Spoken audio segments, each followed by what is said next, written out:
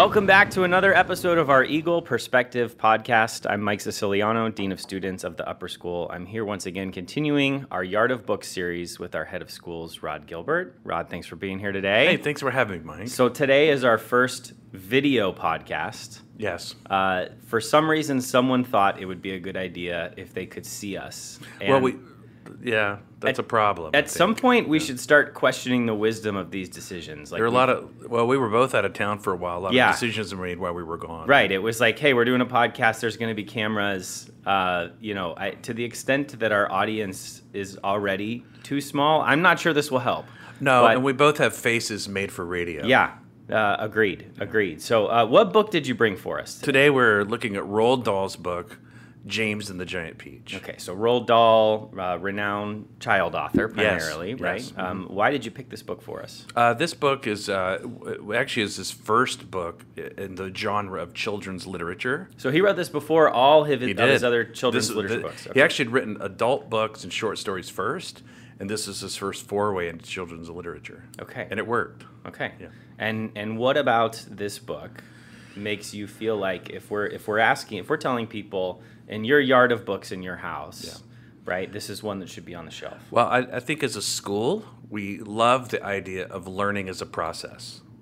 And this book is a great start to a whole world of literature that you know very well, sort of coming of age. Yeah. What does it mean for a child to be challenged reasonably or even pushed in some sort of trauma?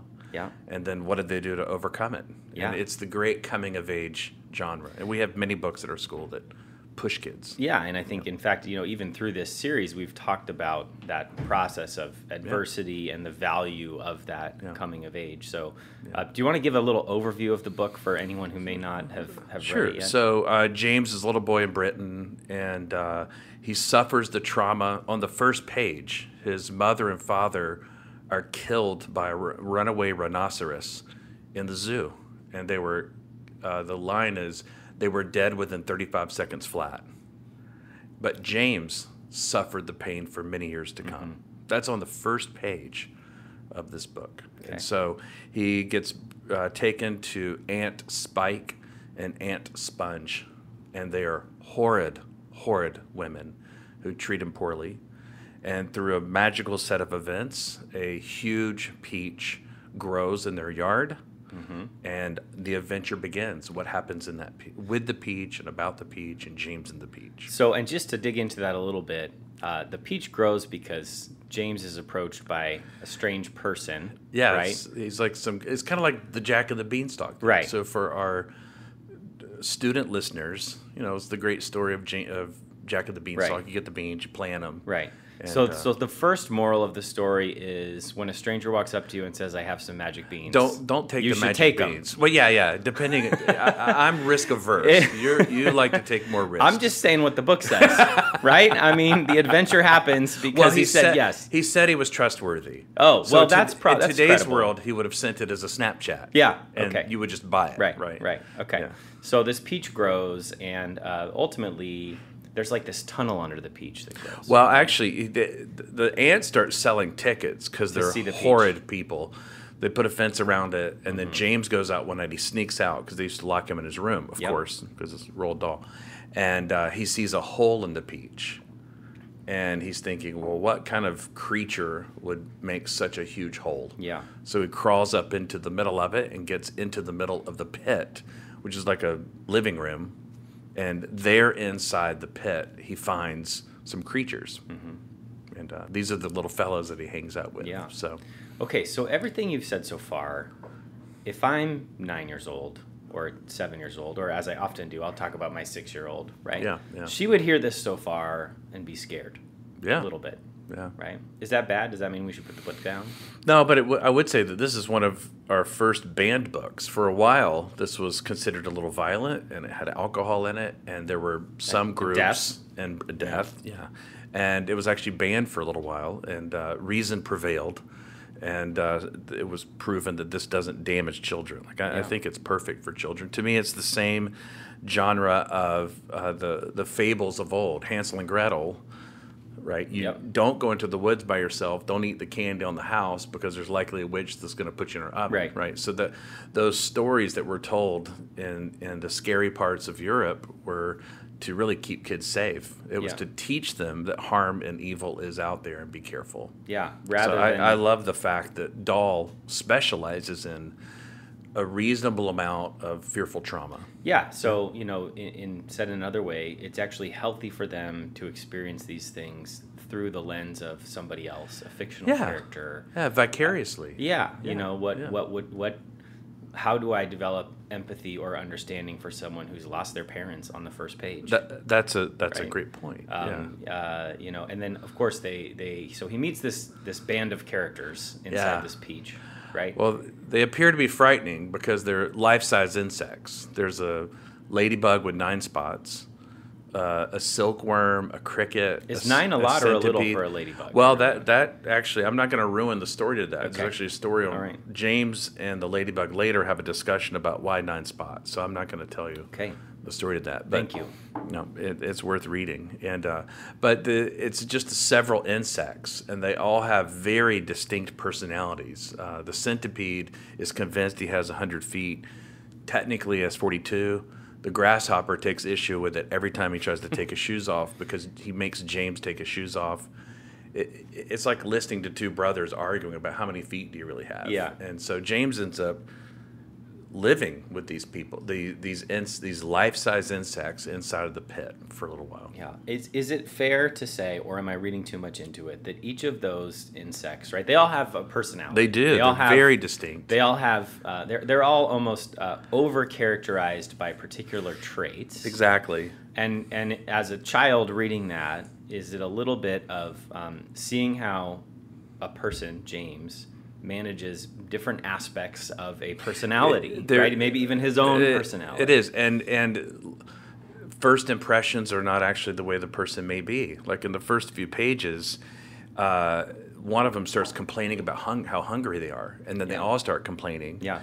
And then he's frightened because, of course, these are huge bugs. I mean, they're taller than him. Yeah. And he thinks he's going to be eaten, and then they realize, oh my gosh, he thinks we're going to eat him, and they start laughing, and then they go, oh my gosh, that's disgusting. We're insects. Yeah. We're not animals. Yeah. I like that first impressions are not always defining, but you looked at me interestingly when you said that. So I'm going to try not to read too much into that or ask you to publicly share your first I have a lot of impressions. thoughts about the first time I met you. Yeah, but So- that's in my journal. Yeah.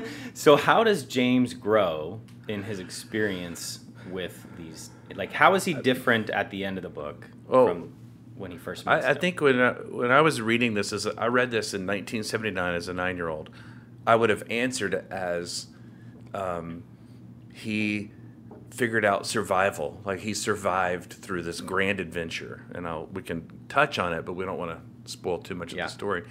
But I think as an adult looking back on it, it's very specific to me. It's noticeable that Roald Dahl is showing us that through harsh moments, a person really can rise to a new level of challenge, and we would call it in our school critical thinking skills, or even how to manage a group, how to work with a group to solve a hard problem. And so, I as a 9-year-old, I didn't know to say that. I just really was worried that he was going to die.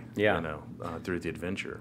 But probably as a 12-year-old or a 15-year-old, you realize that living through these adventures developed in you a little bit of training of how to handle some of these situations. Yeah. Yeah. So I would say from an autobiographical standpoint, my house burned down when I was 9 to the ground. Oh my goodness. And before or after you read the book? 3 months before I read the book. And so we watched it burn to the ground, and we all survived. This was North Carolina? Yeah. Okay.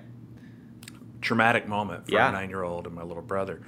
And 3 months later, Mom and Dad took us to D.C. for 4 or 5 days for a little vacation. Mm-hmm. And this was one of the books that my mom bought me in the Washington Mall. I remember reading it sitting in the Washington Mall. Did you do that intentionally, knowing the story already? Mom was always throwing books my way. Yeah. And my 4th grade year was the year that books became something to me.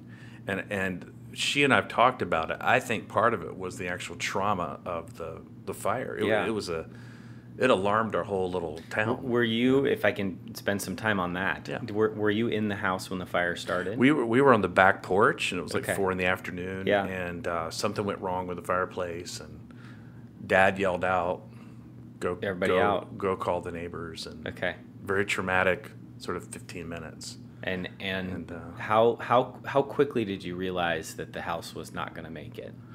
I mean, like I can only imagine. Yeah. But the first few minutes, you're think like, are they going to get here? Are they going to save? Well, we have these sort of snapshots in it. My brother and I have talked about it, but Yeah. you have these sort of snapshots of running to the neighbors and then running back and then watching Dad unwind a garden hose and Yeah. being frightened like this is bad. Yeah. And but back to the book. It now in reflection, I think that my mom didn't know anything about James the Giant Peach, but for me, looking back on it, it was a safe place for me to put trauma. Yeah. And then look at the hero that he became. Yeah. You know, and he made it. And there was this book, and the other book was William Du Bois' The 21 Balloons. I remember the covers of both of them. And Yeah. both of those have floating things in them because they end up floating the peach through Right. the sky. Right. Yeah. I'm not gonna, you know. So, anyways. I remember that part. But of I'm it. glad you touched on, I wanted to touch on the trauma because Roald Dahl specializes in that. All of the books, there's some kind of bad things that happen to Yeah. the kid. Somebody dies. Yeah. Because that's what frightens a kid the most. Yeah. You know, mom and Well, dad and die. he had so much of it in his own life. Did Yeah. you ever read? He wrote. Was it his own autobiography or someone did a biography of him that I read? Oh, Roald Dahl. Yeah, it talks No. all about his time in No. in the war and how all. Yeah, wasn't he that- a correspondent Yeah. or something for a little Yeah, while? and- I've never read anything and had about lots of it. trauma.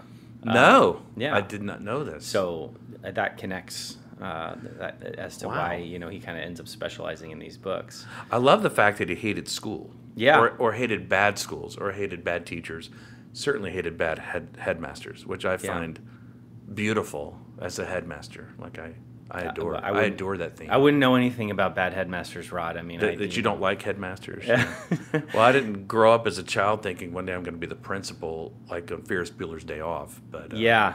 Can we talk about how in every movie the principal is such a dolt? I love it. I think it's teenagers and children need a common enemy, and for the principal to be like that awful headmaster in Harry Potter, that lady that came in with all the rules on the wall, Yeah. When I saw that in the movies, I thought, oh, that reminds me of that Although Pink Floyd. you did kind of just disprove my theory because Albus Dumbledore is more of a hero. There type. are exceptions. There are exceptions. That's why before I moved here, I had some of my teachers presented to me a Dumbledore wand. But they called me some of the teachers called me Dumbledore because they liked me. Yeah. Yeah. The Elder Wand, of course, but that's another book. Yeah, I've not studied the different ones enough to know. Well, all I know is, there's all these inspirational movies about teachers. Yeah. Right? Yeah. Standing up on the desk, oh, Captain, my Captain. Oh, I love that. Where's I the love principal that. one? Yeah, they're not around. I did have someone tell me about the movie The Emperor's Club with Kevin Kline, that I should see that, but I think that's about a teacher too. But I had so many people recommend it that I just thought, no, I'm going to be obtuse and not look at it. Yeah. So James and the Giant Peach, I remember reading as a kid. I think in school, like it was in the curriculum. I'm not sure if it's in. Is this something that's in our curriculum? Do you know? I have no idea. I didn't. Okay. I didn't think to check. Do you know? Is it still a well-read child's book? I don't know. I imagine in the last 15 years when Disney produced a Tim Burton version of it, there was probably a spike in sales at that point. Did you see the movie? Actually, I watched it when it first came out and didn't like it. Okay. And I'm not much of a Tim Burton fan. I can see what he's trying to do, but all the black and the black darkness just kind of bothers me. But actually rewatched it this weekend before I came back on vacation, and I love it. I loved the movie. What changed in your feeling about it from when you first saw it? I think what I didn't realize the first time I watched it was his drawings, his puppets, and the darkness really match the best of the illustrators, Quentin Blake, which is the one that I'm holding here. I went back and looked at Quentin Blake's body of work in several of the books that he was a main illustrator for Dahl.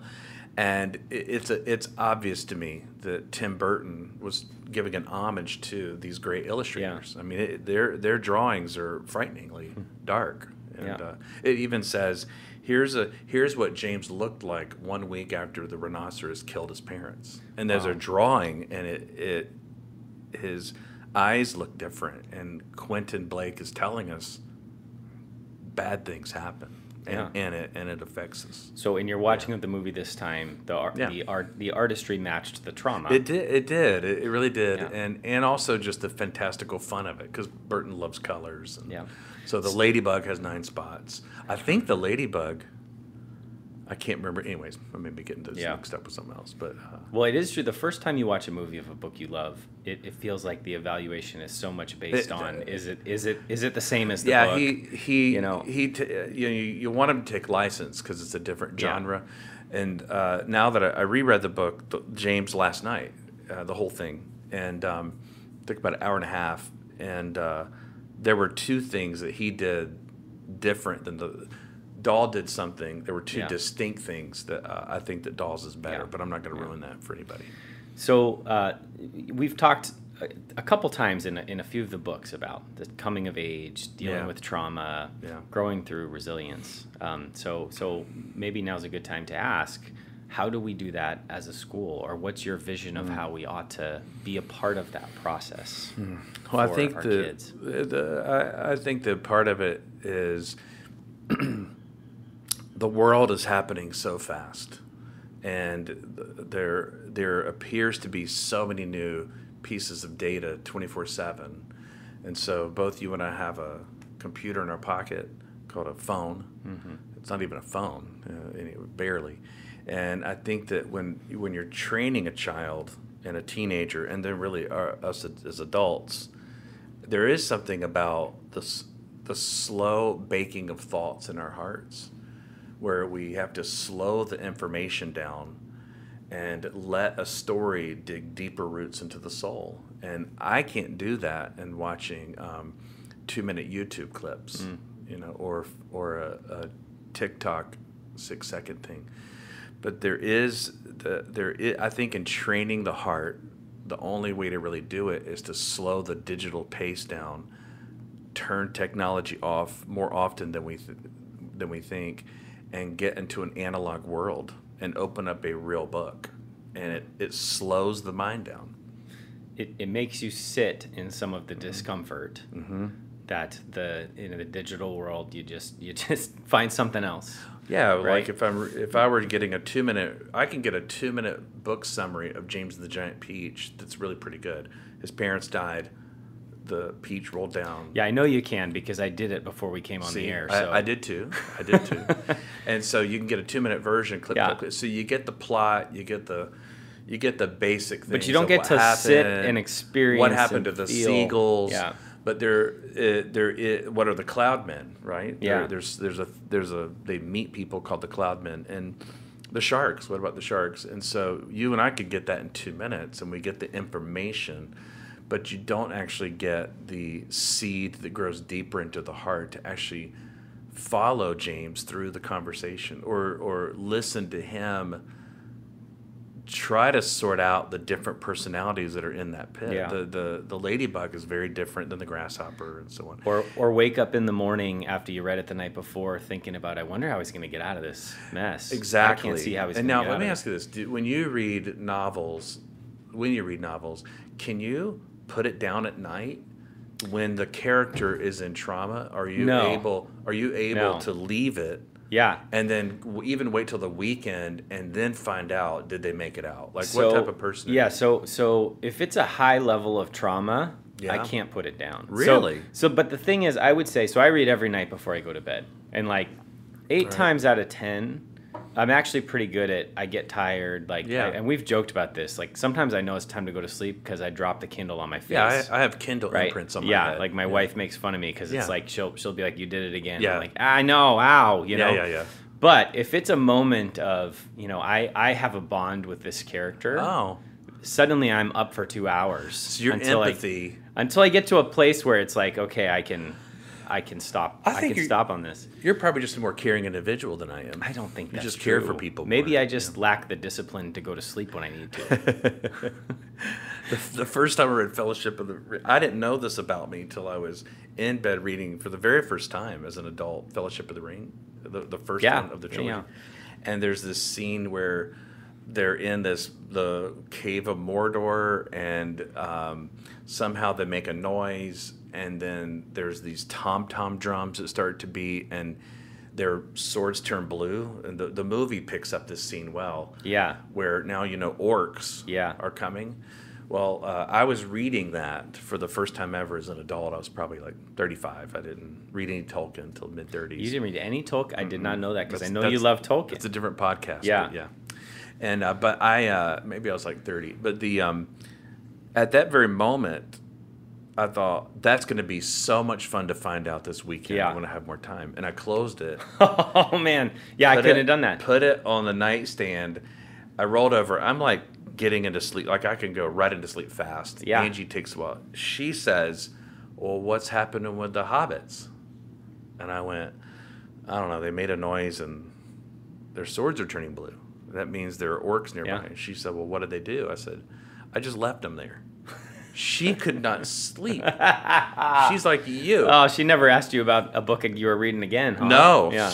No. So even last night, there's a battle going on in the book I was reading, and it's between two clipper ships, and yeah, I can't wait till this weekend. Yeah, to find out who wins I need to that learn that ship skill. battle. I need to learn that. I don't know if it's a skill or if I'm just callous. That's what I don't think that's it. I do think because in our many millions of listeners, someone's going to point out that they didn't make it to Mordor in the first book, and it was probably the Caves of Moria or something that. Yeah. So just acknowledging, okay, we might be off a little bit. We're off a little bit. It's on been a our, long, yeah. I taught a class on Tolkien and Lewis. For a year with a bunch of teenagers. It was fun. So I knew all that stuff then. Yeah. But that kind of stuff goes the other way.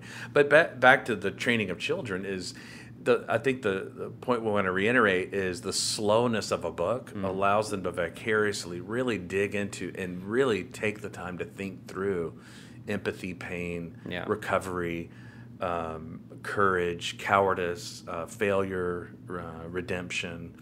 And the speed at which a video gives it makes the learner so passive when you're watching a movie. You're really just trying to grapple to the next visual. Right. And so I love movies. I love the video world. But I learn less from them because it comes at me so fast. Yeah. And so I think for children, getting them to just slow down and then even have something to talk about with their parents. Like, well, what happened when James came up with the idea about the seagulls? What happened? And then that creates a slower talking point. Yeah. That mom and dad which is more reflective of how we experience things in real life, right? Yes. Like there are things that it just takes days, months, years, but to process through, to work through. That's true, and I think it addresses the way that our hearts work, right? You and I've talked about Deuteronomy 6, the great passage of the Shema. It's called the Great Shema. The verbs are teach these things to your children. Mm-hmm. I think the verbs are when you walk and when you lie down and when you sit. Everywhere you go, teach them these things. The Lord our God is one, and love the Lord your God with all your heart and soul and mind. Mm-hmm. And there is a contemplative, slow process. I mean, if we just use that verse as how to parent children, the world would be a better place. Mm-hmm. Walking, teaching, sitting, teaching, as you go, not too many videos. Yeah. Well, this has been fun to talk about this. You and I have talked a little bit about the balance of the digital world, right? Yeah. You and I both. Yeah. Like I have 4 computers within 10 feet of me that I use all day. Yep. And you have several, and you and I both struggle with how to turn off the digital and rest back into. Yes, although you seem to be solving that much more than I am currently. I would say that if you saw me balancing my digital world and analog world, it would look like a very clumsy 4-year-old trying to ride a bicycle. So I'd be like, or like Bambi on ice sledding around. Yeah, but at least you got the training wheels. I'm trying. I'm trying. Yeah. To it's inspiring. Yeah, but it just takes some time. Yeah. So just as we wrap up on James and the Giant Peach, because I know for a lot of our listeners it's going to bring back memories because it's a really well-read book. Yeah. But Roald Dahl has a whole library of books like this. So if I'm someone who's like, gosh, I remember loving that book, what else of his could I read? Yeah, well, what would you recommend? Most everybody knows Charlie and the Chocolate Factory, right? Mm-hmm. And now when the movie was made, Gene Wilder, the star, insisted that the movie be called Willy Wonka and the Chocolate Factory. Yeah. So of course, he got that. And then the sequel to that, the book sequel, was Charlie and the Great Glass Elevator. I didn't like that as much as a kid. I didn't get it. Matilda and Fantastic Mr. Fox, which Wes Anderson turned into a movie about 12 years ago. And my personal favorite out of all these, and my number one all-time favorite childhood book, is Danny Championed the World. It's one of his lesser known. And but all of these are in some way a coming of age of a child that went through trauma. And it's Danny in particular stands out to me because it starts with his mother is dead, and it's just he and his dad living behind a auto mechanic shop. And so the father-son relationship is so natural and beautiful. And rarely do you get to see a good parent in a doll one, but the dad and Danny are really mutual heroes of the story. Yeah. And I think I've probably read that 15 times. Yeah. And but all of Dahl's stuff is that sort of coming of age, childhood, pre-puberty. Yeah. Like Matilda. Have you seen the movie Yeah. Matilda? Yeah. Oh my gosh. Yeah. Danny DeVito's a scream as the really mean dad. And yeah. So just picking up on something you just said that I hadn't thought through, but you're right.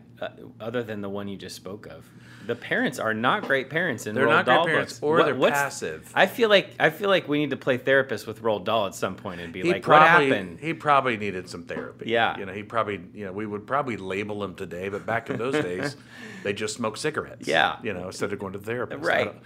Which probably would get and banned. Apparently wrote children's novels. And our editors may edit that sentence out. They but probably it's just will. True. But even in Charlie and the Chocolate Factory, everybody has seen that movie. It seems like everybody has seen that. I got the golden ticket and all that. But his mom and dad they're lovely, but they're very passive and lean toward the risk averse. So Grandpa has to get up out of the bed. Yeah. So Grandpa becomes the hero, which just makes it so much fun. Yeah.